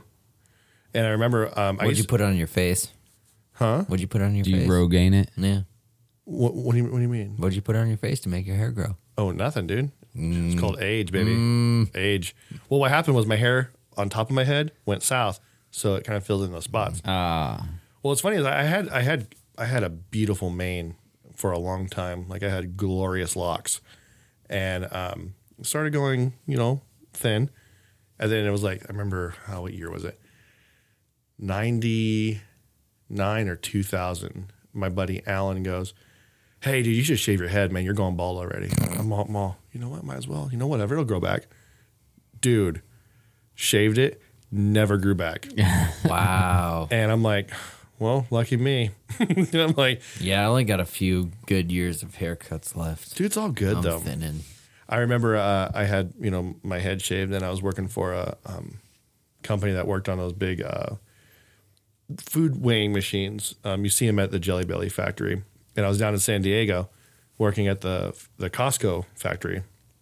And I'm coming back, and I'm at the San Diego airport, and I'm wearing one of those, the hats. They look like military hats with a smaller bill on them, but it's camo. It's just a comfortable hat to wear. And I have a shaved head. I'm just standing there at the airport. It was Christmas Eve, I think. And a lady comes up to me. She goes, "Are you on leave?" I'm all, "No, I'm heading home." Like, I didn't get what she was talking about. And then I'm thinking, like, oh, no. Oh, that was accidental stolen valor. I'm like, no. I had to, I found her go, "I'm not in the military. I just wear the hat." And then I'm like, dude, I haven't worn it since. I felt like super self-conscious. I know, dude. I'm horrible.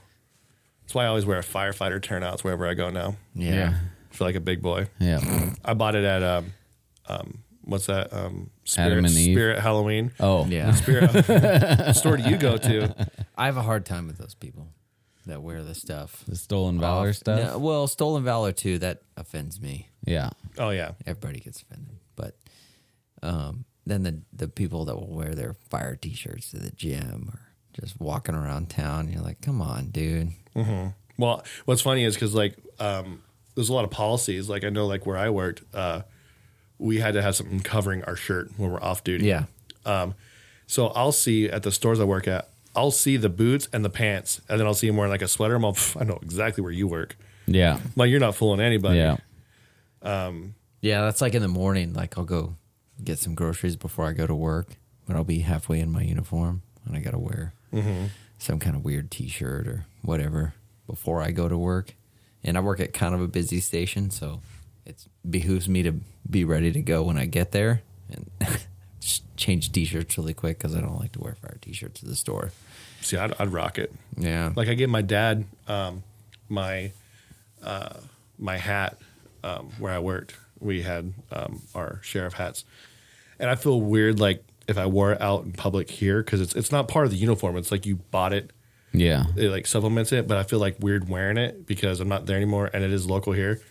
So I'm I'm going to give it to him, and he lives in Oklahoma, so he would always wear it. He was all proud, but I'm like, Yeah, I had a golf tournament for Placer County Sheriffs, and they gave us these really sweet, like Nike golf, like jacket shirts things, these quarter zip things, and they had the little badge thing on the left, and it said, whatever the tournament was, and I had worn it a couple times, and then be like, "Oh, are you a law enforcement officer?"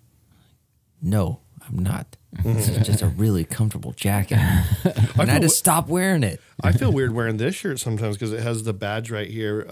That's good though. That's like in support. Of something. For our blind listeners, I'm wearing that. Before you say that, we were informed that a firefighter did pass away recently. So we want to recognize that kind of thing every time it happens. Right. And it wasn't a line of duty thing. It was from cancer, but we're thankful for all the service that he's given, and our condolences go out to his family and his friends. Yeah. Sorry to be kind of a downer, no. I'll cut me off anytime for something like that. Absolutely. Yeah. What we were saying was the shirt I'm wearing right now is Officer Natalie Corona memorial T-shirt. And she died, I believe, in January of February. January. Yeah, January of this year. And actually, I went back and listened to the episode. She was 22, not 26. So she was even younger. Yeah, and then she was freshly out of her FTO program. Yeah. So, but yeah, we just got a couple more questions for you here. I got one real quick. Yeah, it's go ahead. Kind of a non-serious one. Those are my favorite ones. So I'm assuming you've been pulled over before. I have. Ooh. Have you ever? Is there a certain respect paid to firefighters between cops? That type of thing. So, or I mean, because they can't look up and see you're a firefighter. No. But has there been an instance where I've been asked what I do for a living a couple times? Okay. By police officers. So I tell them. Actually, the majority of times that I've been pulled over, I was either on my way home or going to work, and either halfway or in uniform. And they can just tell. By chance. This is terrible. I've been let go going, I think, 95 miles an hour on the highway. This is in L.A. County. L.A. County. Yeah, sure, L.A. County. On the highway. This particular one was about 10 years ago. But I didn't have my uniform on. It was hanging in the back seat because I was going to work the next morning. And I was going 95 on the freeway. And it was at night, and he shined his light in the back seat after he pulled me over. And he goes, "Okay, well, try to slow it down. You have a good night." Yeah. But I've also had one in particular that I can remember. This is when I first started as a fireman. I was going home from work. I wasn't even speeding that fast. I think I was going 65 and a 55. And he pulls me over. I'm wearing my uniform because I'm on my way home. And he was not happy. He's like, "If I had a dime for every time I pulled over a firefighter or a correctional officer, I'd be rich." And he just kept on berating me and asking me where I worked and blah, blah, blah, blah, blah. And I almost got to the point where I was like, "You know what, man, if you're going to write me a ticket, just write me a ticket so I can get out of here." And he just said, I'll be calling the station you work at. Get out of here. And let me go. And luckily, it just so happened at that particular place I was working, that was my very last shift. So and I never worked for that place again. So I never saw anybody. And then I've had a couple times where I've been pulled over and not recognized at all because I don't say anything. And I've had a couple good experiences and a couple bad experiences, and but I respect those guys, and they're out there doing their job. They gotta, they see something wrong, they gotta correct it. So. Right. I remember one time I was driving and there was this drunk guy in front of me. And this is back when we were allowed to be on cell phones. It was about probably 2001. So I called 911. I'm like, "Hey, I'm behind this car. Here's the license plate." His dude's all over the place.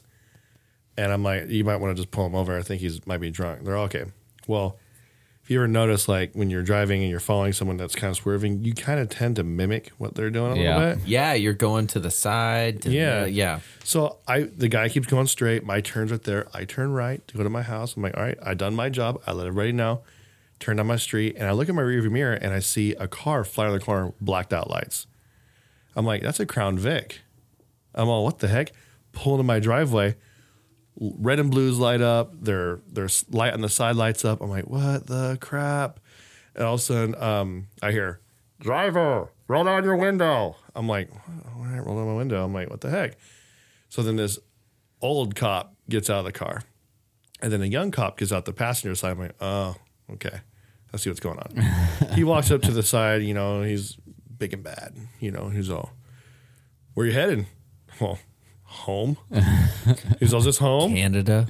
Is this home? I'm all, almost made it. Yeah. So I hand him, he goes, let me see your ID. So I give him an ID, and he goes, you live here? I'm all, matches the ID, right? And he's just like, appears so. Do you always drive like that? I'm all, drive like what?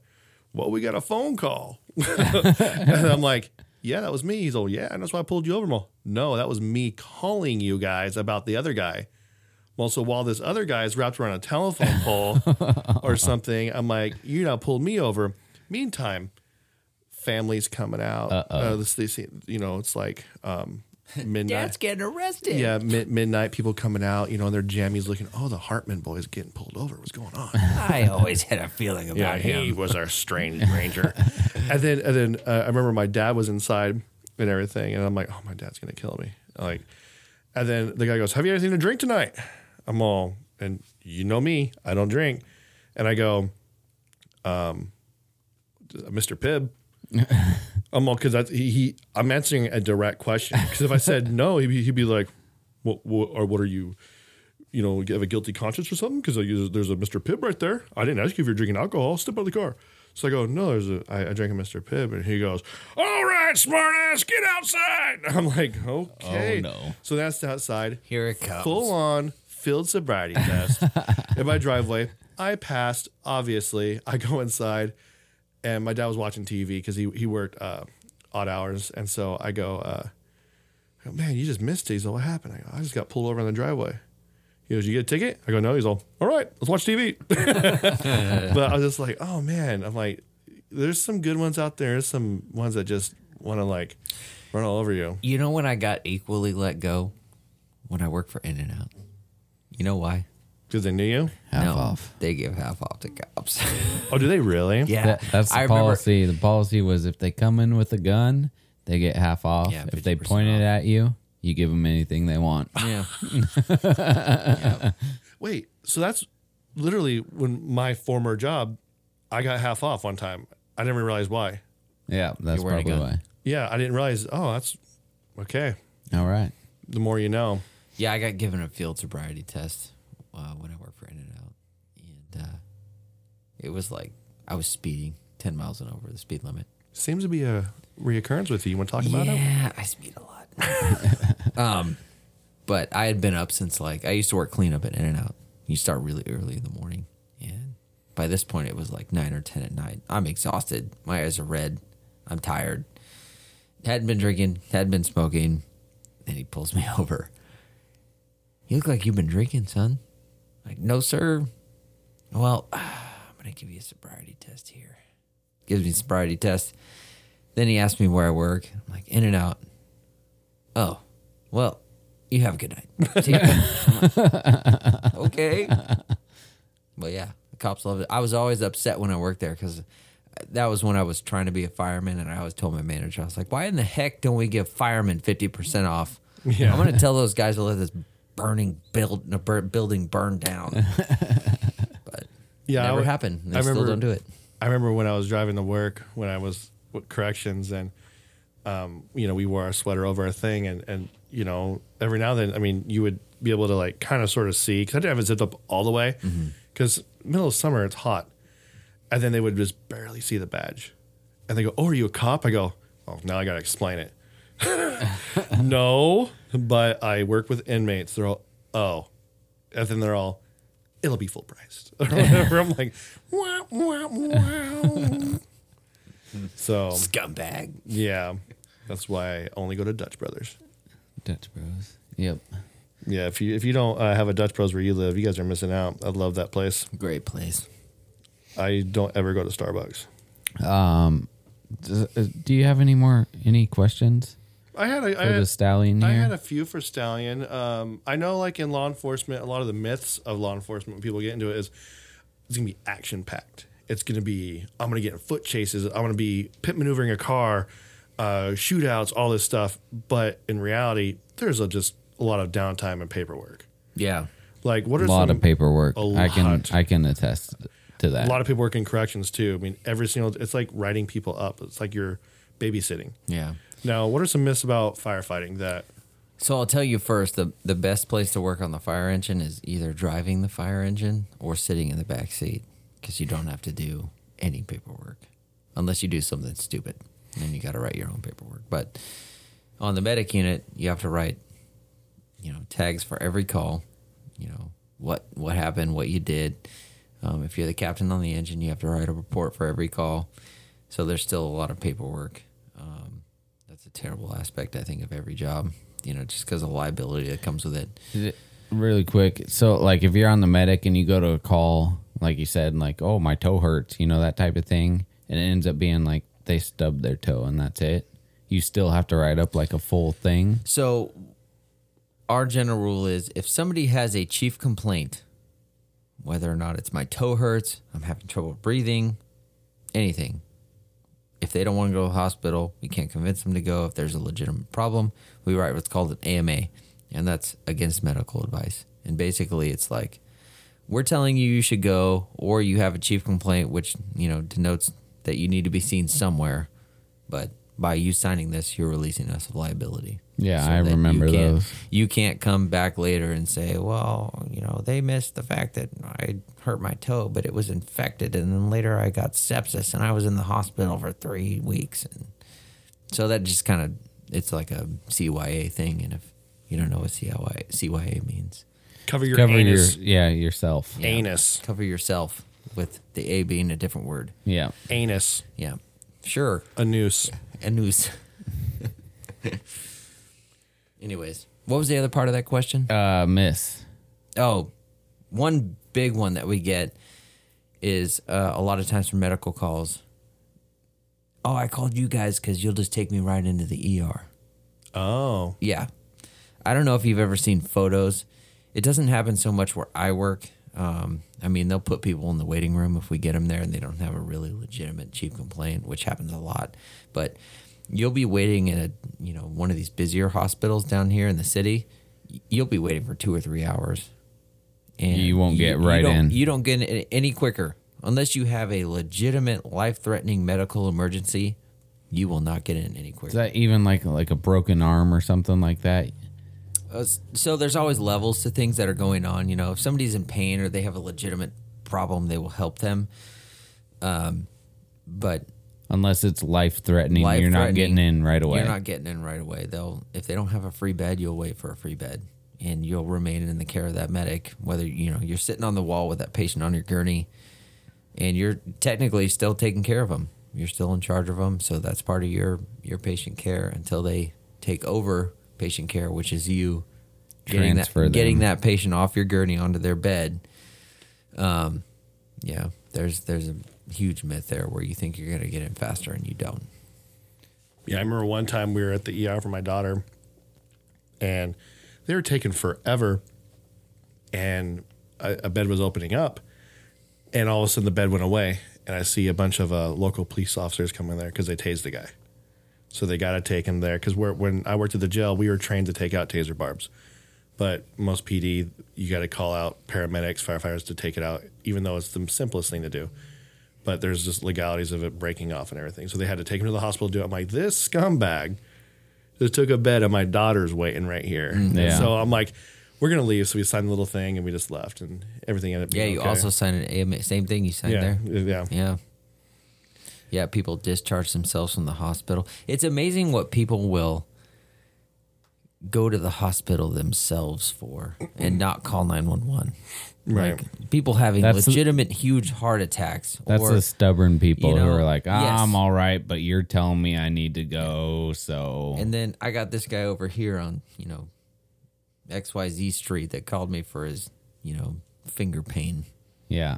You want to go to the hospital in an ambulance? If they say yes, we got to take them. Now, are you legally obligated if this person calls you to go out there every time, even though a person could be like they're fine. They're just, either A, mentally not okay, or B, they just hypochondriac. They think, oh my gosh, I'm dying, but they're actually fine. Yeah, we have to go out there just because of the, liability reasons. And, every once in a while you go out to these people that call all the time and they'll have a legitimate issue going on. And you don't want to negate the fact that could be happening. Mm-hmm. So when people call and they have something that's wrong with them, we go. And that's what you do. So You just don't want to cry wolf too much. Yeah. You'll get to the point where the firemen or the medics or whoever it is, they know you. And you'll get kind of okay, what's going on today? Mm-hmm. What is it this time? But usually those people are people we have a rapport with, and they know, they call all the time. Right. It's something they do. And eventually, if they get to the point where they abuse 911 too much, you get law enforcement involved at that point, and then they get in trouble. But And then my final question that I have, throughout your career, being, paramedic, firefighter, your river rafting, all the stuff that's, together, what has been your greatest achievement in that line of work so far to this date? I would say I don't really keep track of those things. I'm still just a firemedic. My next step is hopefully either being an engineer or a captain. Those are probably some of my best achievements. It's just getting this job and being happy in what I do. I'm excited to go to work every day. I love That's my a big job. one. It's huge. There's people out there that hate their job, and I don't have that problem. Hi, I'm Tommy. Yeah. No, but it's awesome. And I would say my greatest life achievement is my kids and my wife. There you go. And my family. And the fact that I have found an awesome balance between work and them, and in a way where I can still provide for them, take care of them, and then go to work and separate that part of my life and come back and still be a dad and husband. So That's huge. Yeah. One of the biggest things, you got to love what you do and be able to go and even through the hard times like you're talking about, there's difficult calls you go on and everything like that, but you have to be able to go and say, I'm excited to go do this no matter what. yeah. And it makes work a lot easier, makes it feel like it's not work. Yeah. Yeah. And that was part of the reason I got into this profession in the first place, is I knew that every day was going to be different. And I don't think I could sit, behind a desk or, I used to work in the food industry and I used to hate, I got to go to work today. But my job now, it's like, all right, another shift, going to be fun, going to be exciting. Let's see what the day has for me. And it's always going to be something different. Yeah. I got kind of a question. Just for people who might be like looking to get into the profession, like what would the steps be to like start towards that? What would you recommend that somebody does? Well, like, I think I think it's a lot different now. I got into the profession about 13 years ago. I think is how long I've been doing this.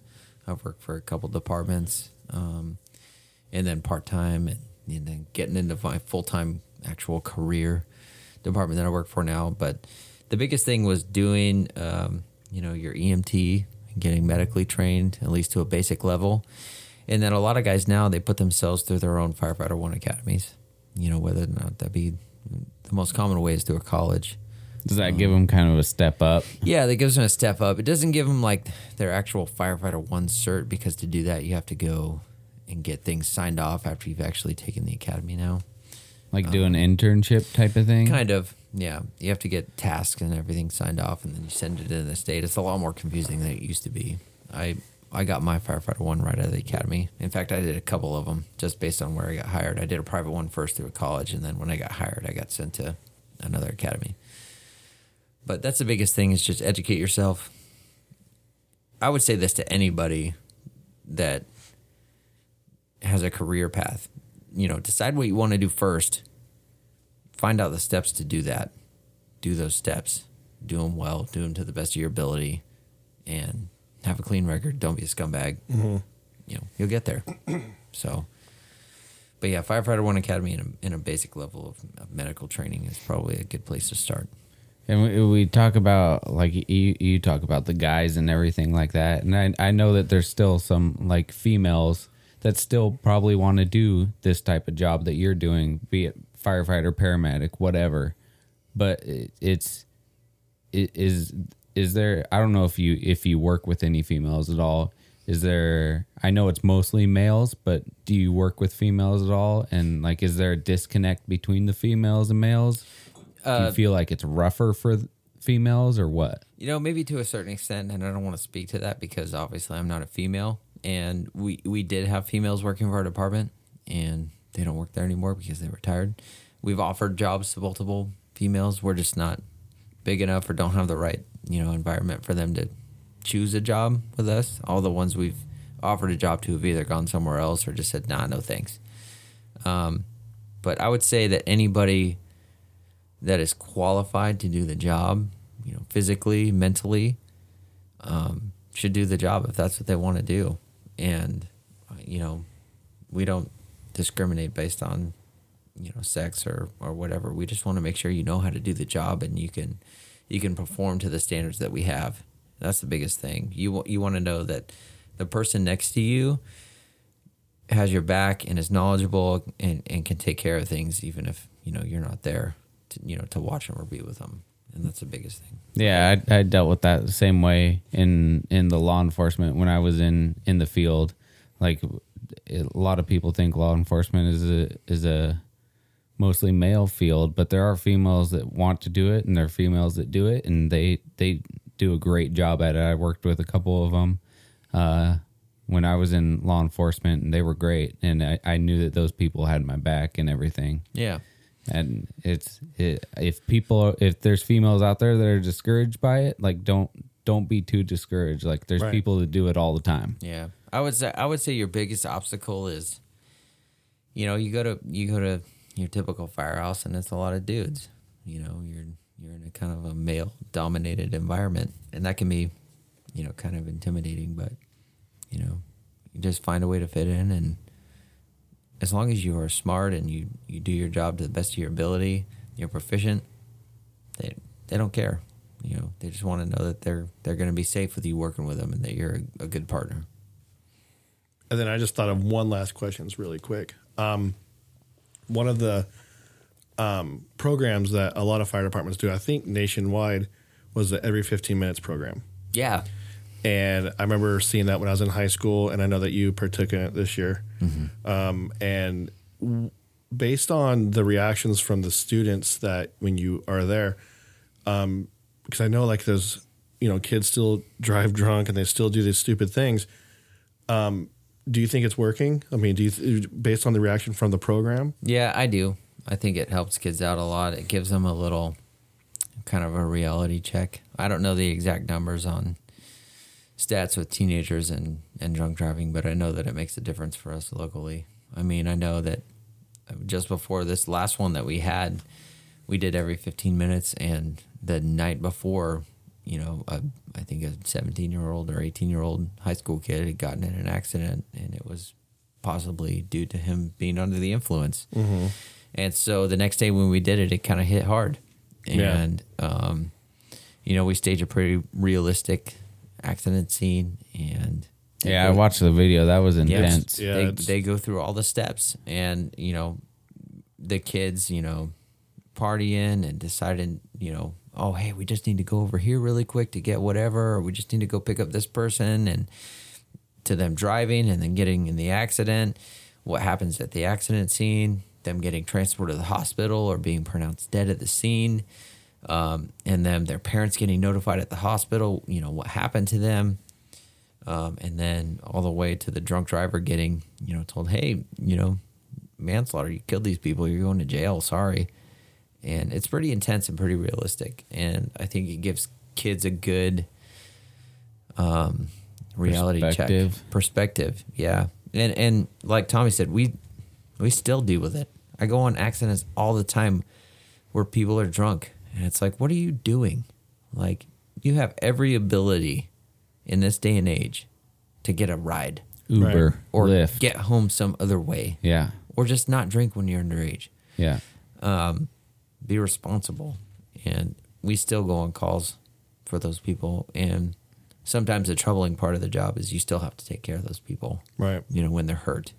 And, but you do it and you get through it. But, I think those programs help kids out a lot. I agree. Because I know, like, with, especially, like, I'm not sure if they still have the program, but the DARE program. And when I was working in the jail, I'm like, man, they should have students just come sit in intake. Yeah. And see what someone looks like detoxing. Yeah. Wigging out. It's not pretty. When they're in the holding cell and they're detoxing and they're literally fluid come out of every hole in their body at the same time. Yeah. There's nothing glorious about it. Or if they can just see like before and after pictures right. of the people who like before they started getting into drugs and stuff like that, and then after. And that's becoming more and more prevalent. Is have them go tour the morgue. Yeah, a lot of people haven't seen a dead body from something that they could have potentially caused. I'm a product of the Scared Straight program. I got in a fight in high school. It was just a fight, but I was. Did they put you in a jail cell? I had to go to court. And I had to talk to, I believe it was a gang member, a murderer, and someone else. And dude, it worked. It scared me straight. Like literally, like I was like, dude, I'm not going to fight anymore. Hey, we're going to give you 5 minutes with Bubba. Yeah. See if you still think the same way. I mean, I had a mouth on me. I mean, I was a punk. I can admit that. And I'm like, man. Still have a mouth. Well, yeah. But not, dude, I'm in a good way now. I'm an angel. It's a good mouth. Yeah. Yeah. Whoa. Hello. But I think it's, minus that bum beard.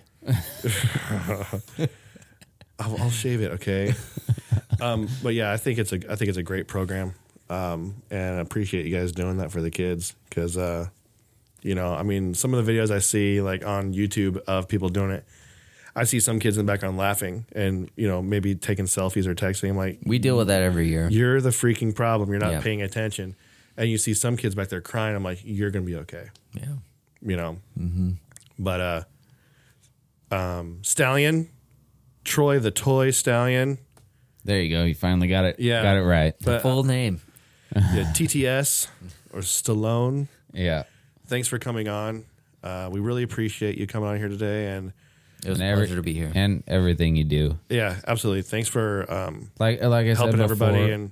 The military gets a lot of like people coming up to them in public and stuff. I don't know if you've experienced it. I'm sure you have at some point, but like all first responders, military, everything, they need to be told like thank you. Right. I still haven't come up with a standard response for that. Like when I'm out in public and people will walk up and it's still unexpected. Just do mine. They're like, oh, I'm just going home. They're like, oh, thank you for your service. And I'm like, dude, thank you. Which, I'm happy. Fireman. Do my job.